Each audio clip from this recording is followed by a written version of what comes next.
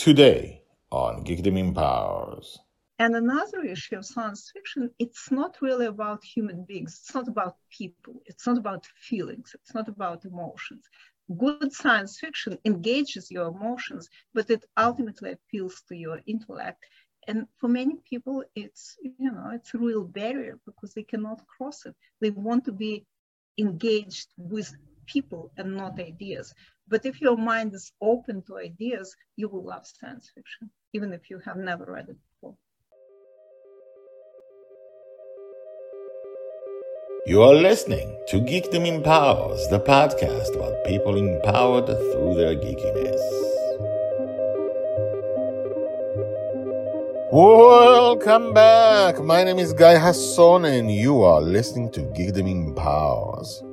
Geekdom Empowers is the podcast that highlights creators and fans in the geek world who do not often get to be highlighted. It's these people, it's us, who make up almost all of the geek world. And by talking to each person, by hearing their stories, Geekdom Empowers creates a huge, giant, world-sized quilt. Each person is a story, and together we are one story, one huge Geekverse quilt. Today's guest is Ilana Gomel, an author of science fiction, fantasy, and horror.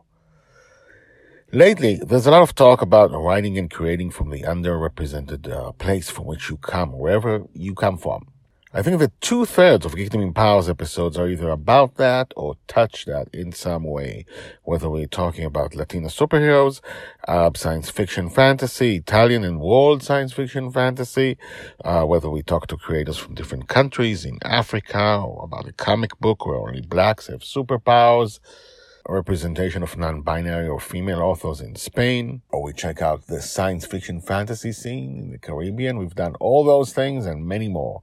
Representation of who we are matters. And yet, personally, I've had the feeling I don't belong to the place from which I come. In the place where I was born, Israel, the place where I moved to for a few years, the United States. My family's origins, various Jewish places in Europe, I was never ever connected to any of that. Not to the ideals, not to the traditions, not to anything. And today, Ilana talks about that in the beginning and at the end of her episode, and has a very interesting perspective about this. I think you'll find it interesting. She also talks about many things and has interesting perspectives about all of it. So this is a fun interview. It's going to make you feel, and it's going to make you think, just like good science fiction. Enjoy. So tell me a little bit about your origin story. My origin story is very complicated, as all good stories are. So I was born in the USSR. So I was born in a fictional country because the country no longer exists, and a lot of people would like to forget that it ever existed.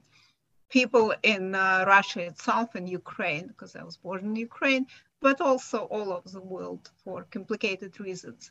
In any case, after that, I moved to Israel, and I was professor of English literature at Tel Aviv University, and now I live in California. So basically, this is like a very short précis of my life. But in the meantime, I also lived in London. I lived in China for a while, in Hong Kong. I taught in Italy. I taught in Hong Kong. So I have lived all over the world. So I'm one of those people who have no home anywhere and who are at home everywhere, precisely because we are eternal wanderers. It's very strange because I feel the same thing. I only grew up in two places.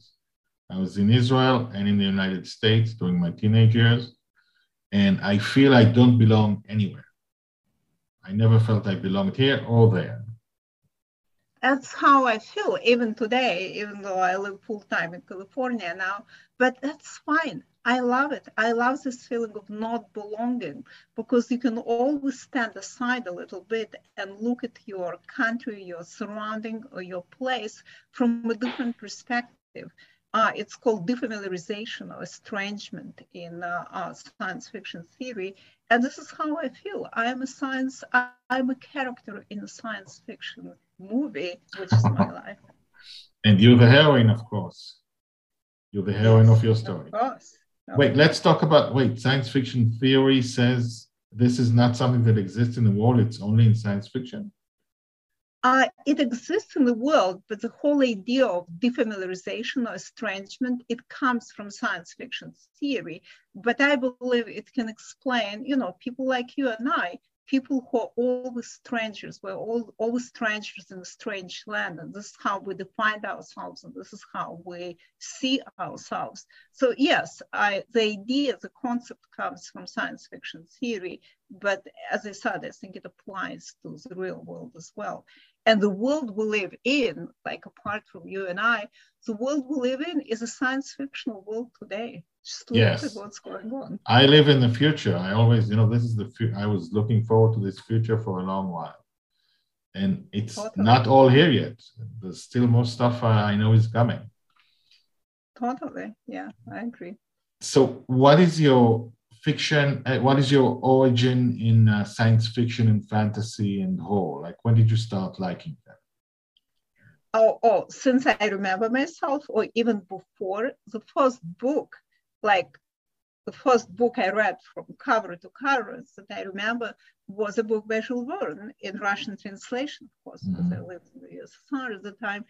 And I said, this is me. This is what I want to be when I grow up. I want to write Journey to the Center of the Earth, something. And then I discovered H.G. Wells, and then I discovered more contemporary science fiction.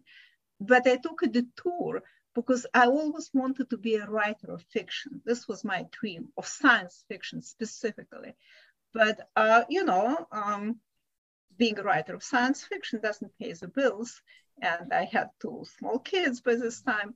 In any case, so I took a detour and I became a professor of English literature. And my academic field is, in fact, science fiction. This is what I have done my entire life, teaching science fiction theory, talking about science fiction.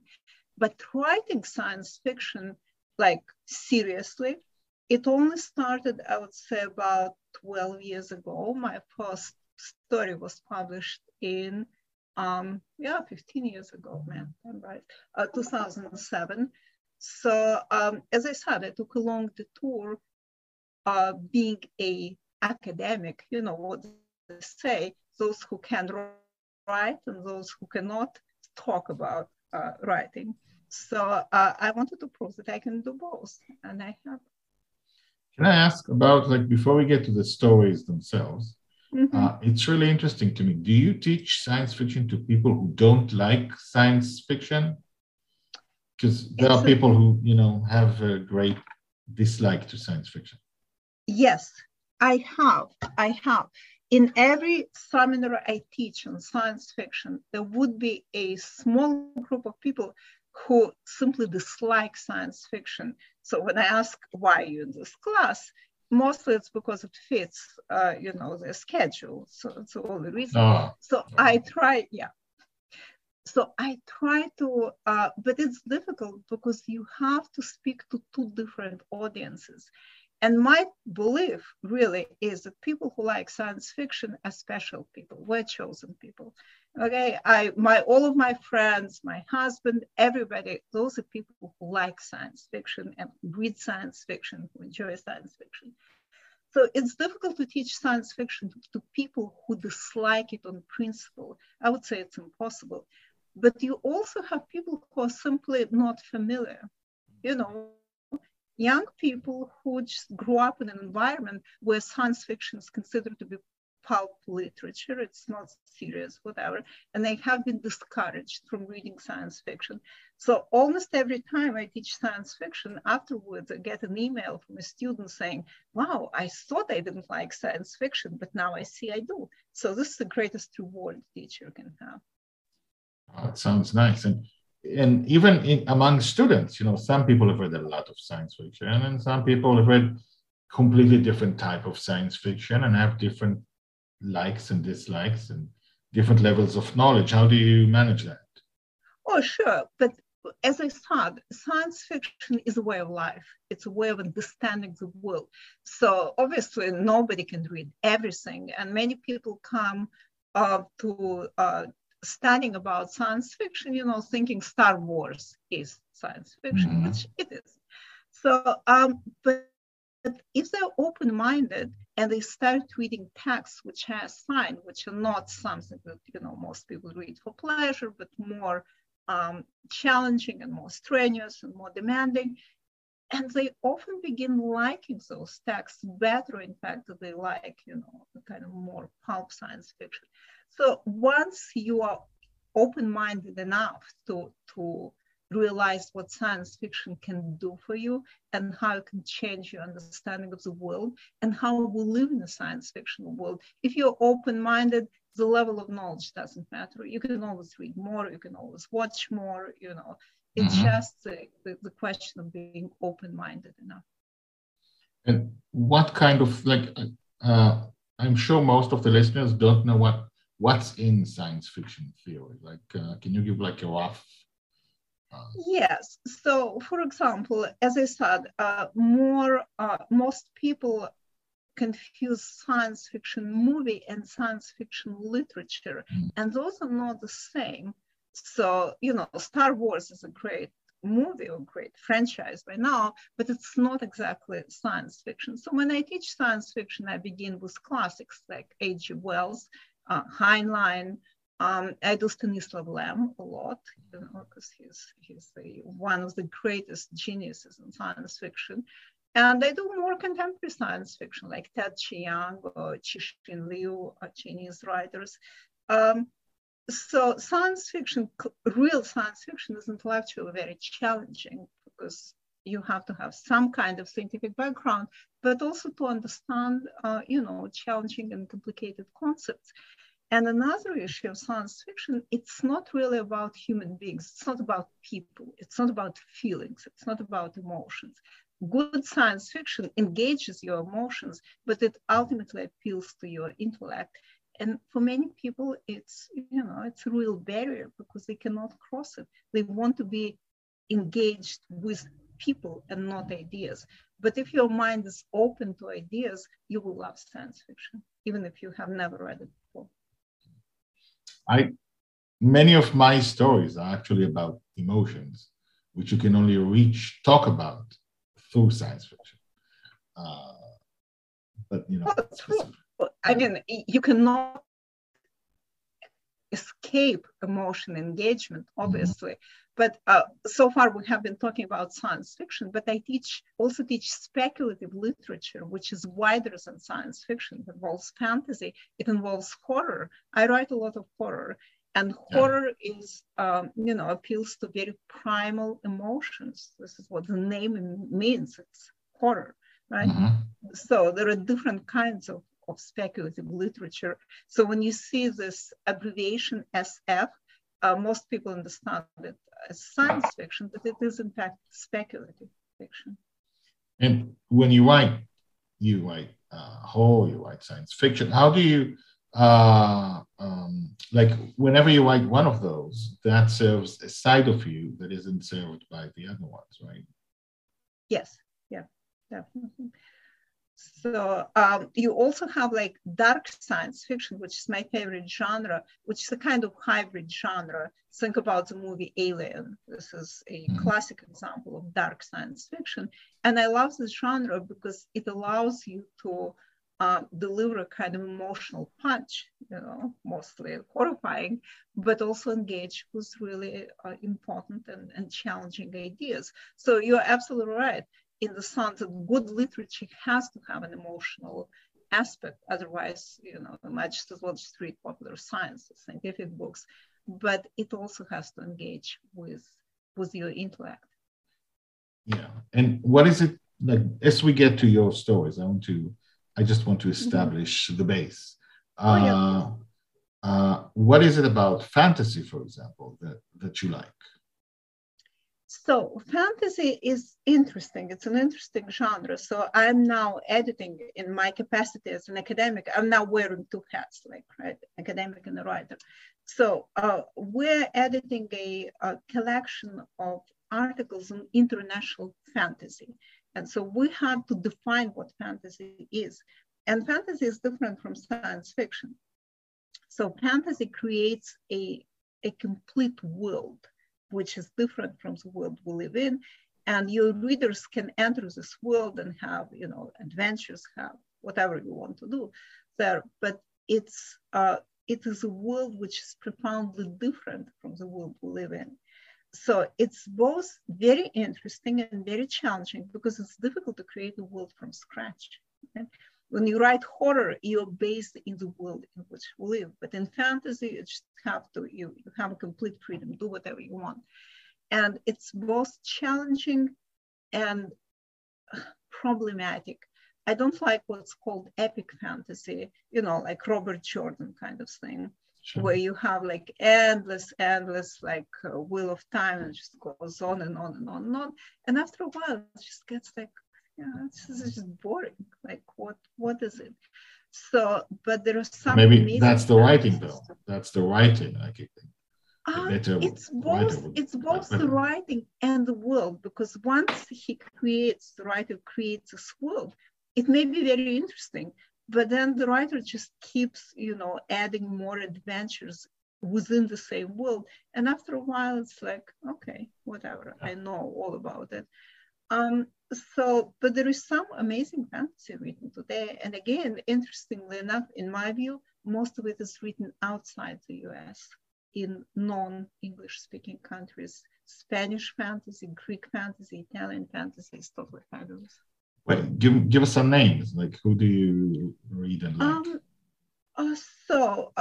For example, you have like we talked about Chinese science fiction. So writers like Cixin Liu, for example, is stunning. But he writes science fiction.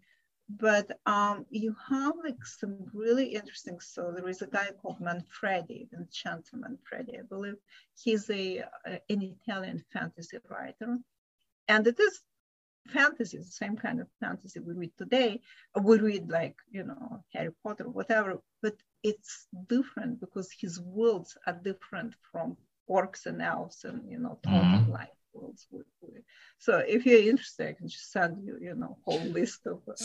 I want to interview those people, also to read their books. Yes, sure. I'll be happy. I want to introduce people to writers that they don't know. Okay, that would be great. I know some of those people even by posting, so I'll be happy to send you. I'd be very, very thankful. Yes, thank you. So you got your first story published about 15 years ago. Yeah. And today, like on Facebook, I see every week I got a story accepted. I got this book being published. Every week something is happening, and that is an amazing rise. Like you got there very fast. In 15 years, that's fast. Thank you so much. I personally don't consider this fast. I wish I started writing, seriously writing when I was in my 20s, which I did not, as I said, kids and bills and doing my PhD and eventually teaching. So yeah, it's hard, but it's also very exciting. Because I believe today with the rise of social media, and a lot of people badmouth social media, but we have amazing opportunities which didn't exist when I was in my 20s, to publish, to reach your readers directly, to engage in all. I know you do all kinds of interesting transmedia projects, which I don't do. So you have like graphic novels and you're doing a podcast. So I think today we have many more opportunities than writers had even like 20 years ago, let alone 30, 40, 50 years. I think it's very weird. I read an interview with Gordon Val Gelder, who was the editor of Fantasy and Science Fiction, from the mid-90s, like not even mid-90s, like the late 90s. And he was, in the interview, he was at a loss about what to do about this internet thing.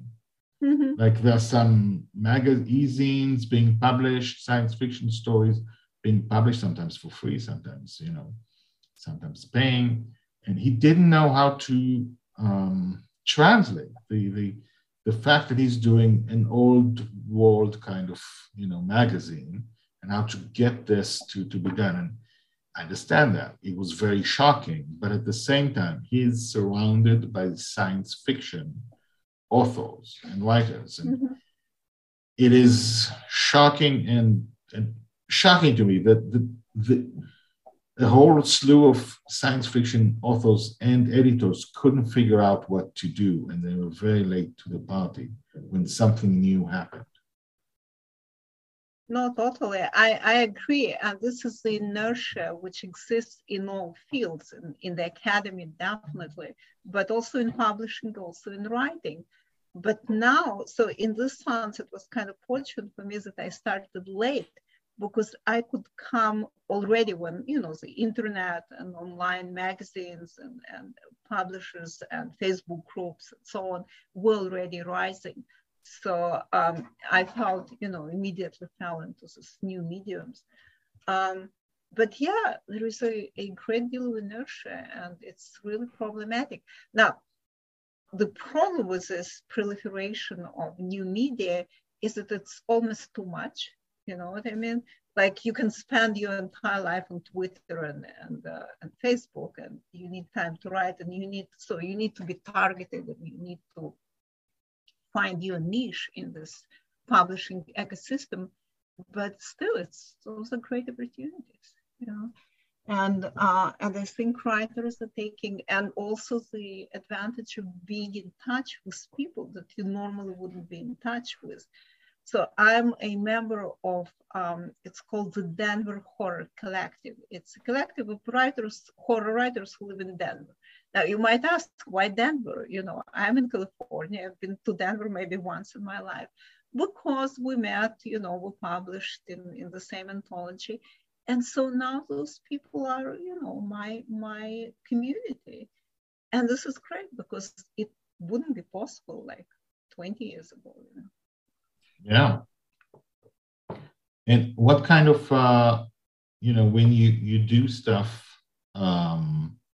in social media, and you talk to the people who read your books and stories, what kind of reactions are you getting? I get very positive reactions most of the time.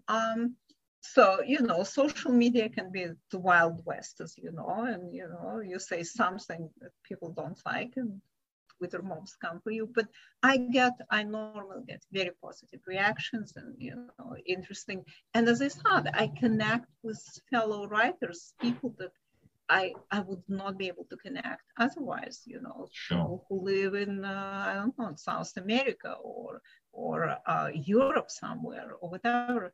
And it's very, very useful. It's how you create your network, and your network is no longer limited to where you live. Mm-hmm. And can you talk to people who haven't read your stories books? Can you talk about a few of them and what's in them? Yes. So my latest, recently, and I mean really recently, in the last two months, I published a novella and a short novel. And they're very different. And I'll talk about the novella first, because it's my favorite project. It's called Little Sister, and it takes place in the USSR that never existed.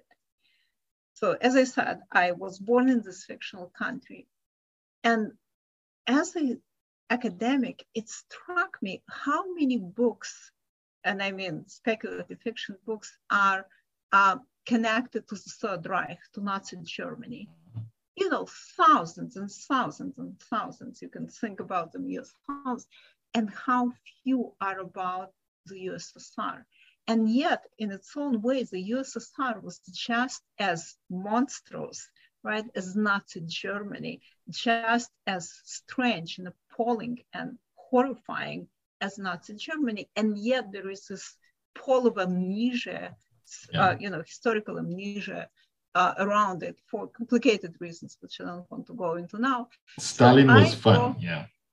Stalin was fun. Well, yeah, no less so than Hitler. Yes. If we have all those books written about, people are fascinated by atrocity. Mm-hmm. And it's okay. It's okay to be fascinated by atrocity, because we have to understand why it happened. We have to understand why the Holocaust happened, and this is why so many books are written about it. But what about the terror? What about the USSR itself? Why? How did it exist? Why did it collapse so suddenly? So Little Sister is set in a kind of a fantastic USSR, which is populated by monsters, among other things. So, in the Soviet discourse, like traitors, whatever, were labeled with all kinds of monstrous labels. Now, what if those labels were taken literally, and people really transformed into, creatures, vampires, kind of zombie-like creatures, whatever, when they were labeled as enemies. So this is the premise of the novella, and it takes place in 1943 during the Second World War. But again, it's a Second World War like you've never seen it before, and it's a USSR like you've never seen it before.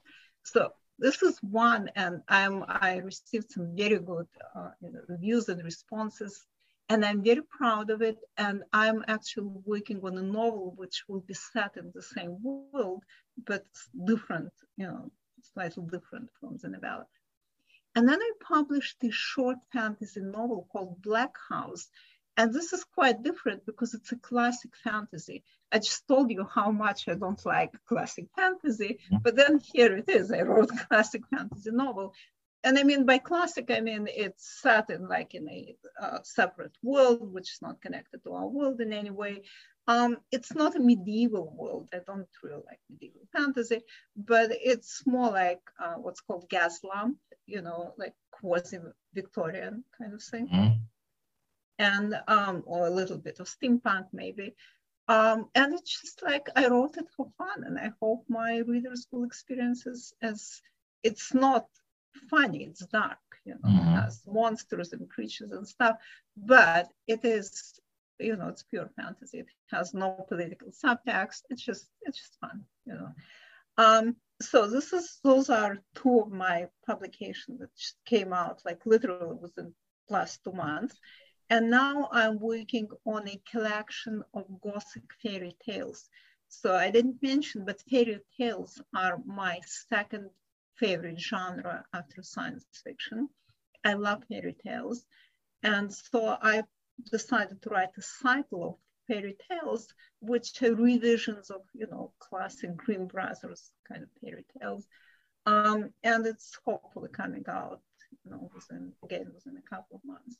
So, I'm keeping busy. And as I said, I'm working on another novel, which is a expansion of Little Sister set in the same kind of world and in the same kind of fantastic USSR. I call it Soviet punk, and I think we need more of it. Yeah, just saying Soviet punk sounds interesting. Thank you.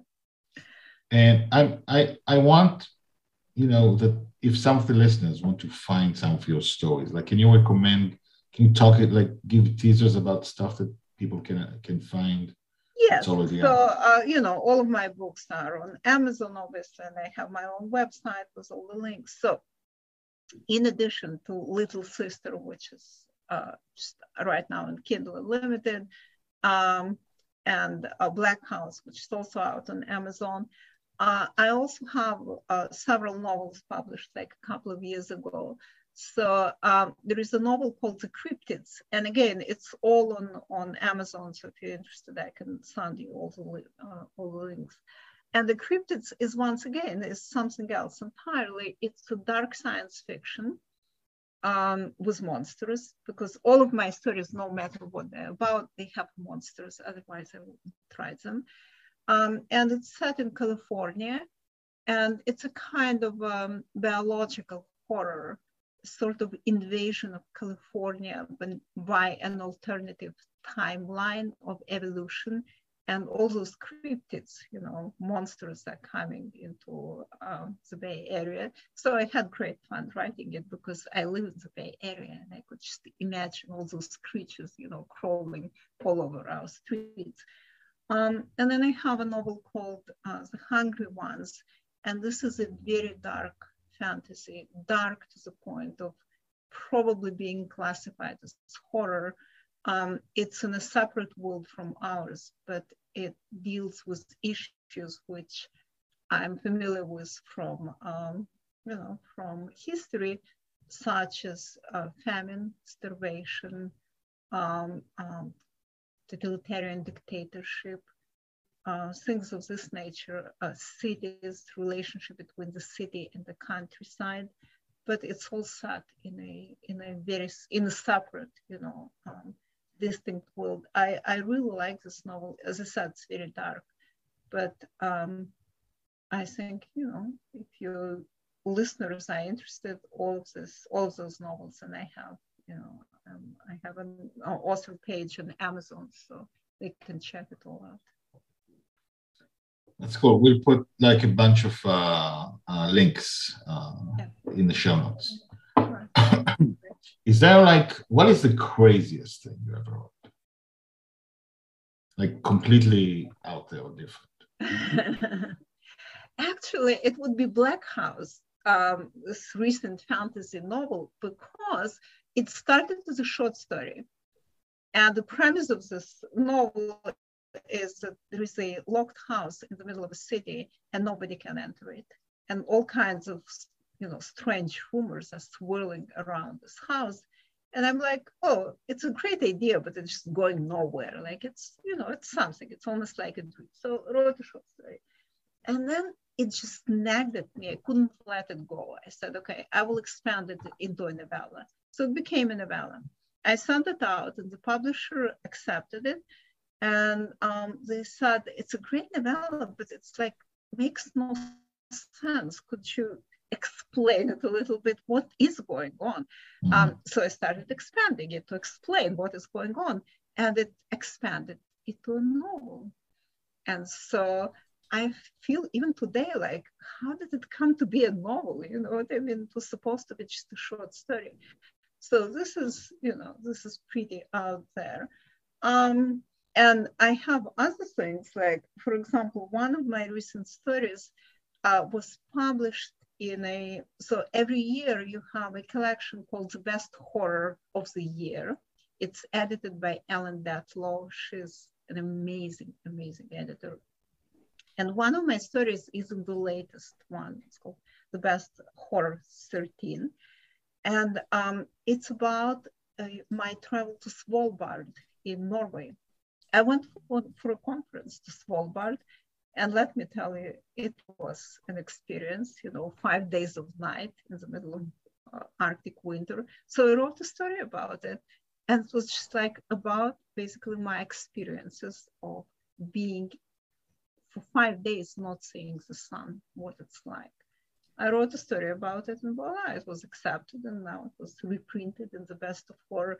So again, like the best things you write, sometimes you're surprised yourself. You just don't know. You started as a kind of lark, or just, just because, like, why not? I have this idea, and then it grows on you.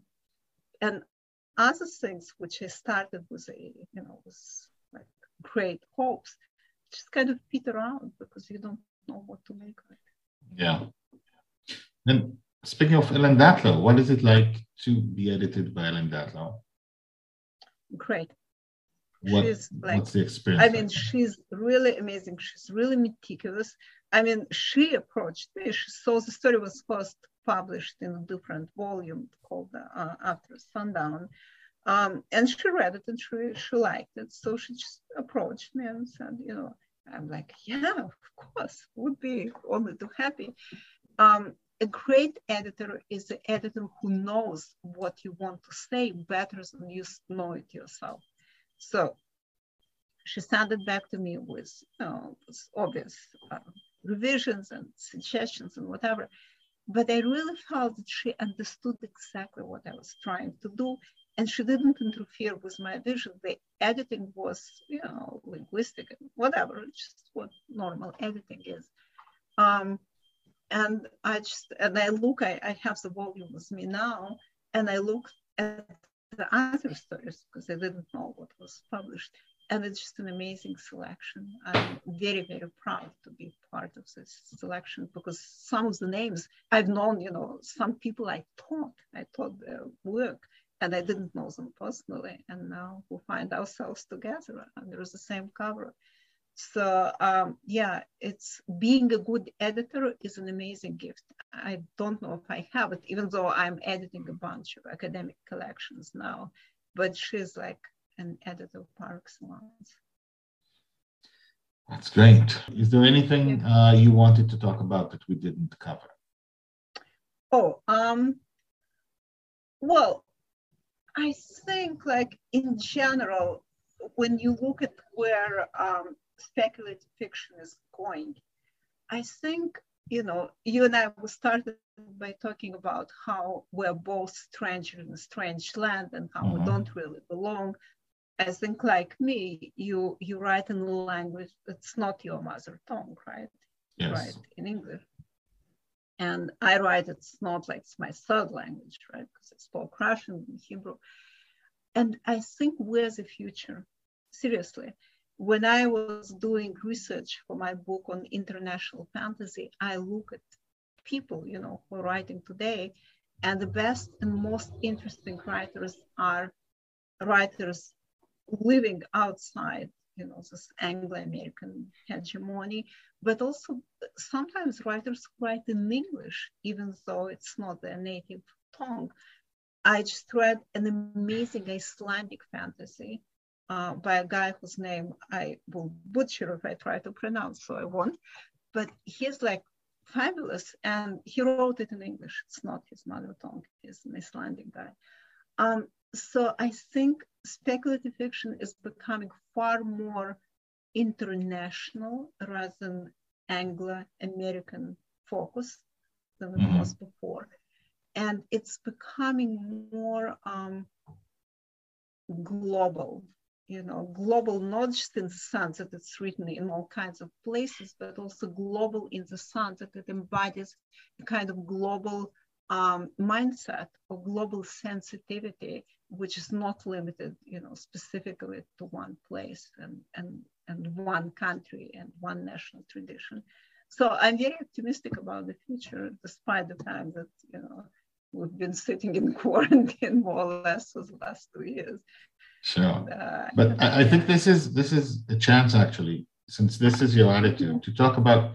I've been talking to a lot of international writers in this podcast, and it is true there are more voices now and more voices being discovered by internationally, which previously wouldn't have even been on the radar because the voices were only English-speaking from English-speaking countries.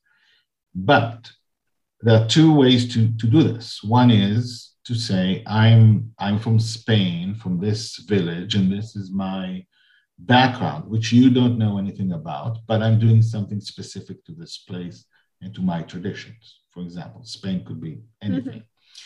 And the other approach is to say, I don't belong anywhere. I have no traditions. And I'm just writing a human thing. And those are opposite. I think they converge, actually. They converge in some, you know, in a very interesting way, because you can't really write, you know, human in general. You are informed by your background. I'm informed by, you know, by the USSR. I'm informed by having lived in Israel. You know, some of my stories, for example, one of the stories I wrote recently, it's for a collection called The Jewish Book of Horror, which is not the Bible, but the Jewish Book of Horror. So it's informed by, you know, history of Russian Jewry, for example. So you are a product of your background, but if this background is more cosmopolitan and more kind of checkered and more, you do bring up things which your audience may be unfamiliar with. And it speaks to a wide range of people, you know, who may not know those histories or those, you know, traditions which inform you and who are eager to discover it. So speaking, you know, human, yeah, we're all human beings. So I would say that this local mindset and global mindset eventually intersect, because eventually you have to speak to a global audience. You don't know online, you don't know who's buying your book, who's reading your book. So you have to manage somehow this balance between a general human interest, because we're all human beings, but also bringing in something that your readers are not familiar with, and readers do appreciate it. There is a whole new audience out there, people who are simply tired of, orcs and elves and elves and orcs and the same thing over and over again. Thank you so much to Ilana. I enjoyed that interview a lot. All of Ilana's links are in the show notes, so check them out. Next time, because there's always a next time, we are going to the heart of Europe to learn about collecting and writing comics through the lens of a collector. I promise it'll be interesting. I will see you then. What did you think about this episode? Email me at guy.hasson@geekdomingpowers.com. Hasson is spelled Hasson. The website is geekdomingpowers.com, TikTok, Twitter, Instagram, YouTube, Geekdoming Pals. If you want to check out my other podcast, the Squashbuckler Diaries podcast, it is a fantasy story like nothing you've ever seen. Whatever you imagine when you hear that, it's not that. Also, within the context of what we talked about, it is written by a person who does not feel he belongs anywhere. So you can listen to that with that perspective and realize something about the story. So feel free to check that out. It's called the Squashbuckler Diaries. I will see you next time, and for now, have an empowered day.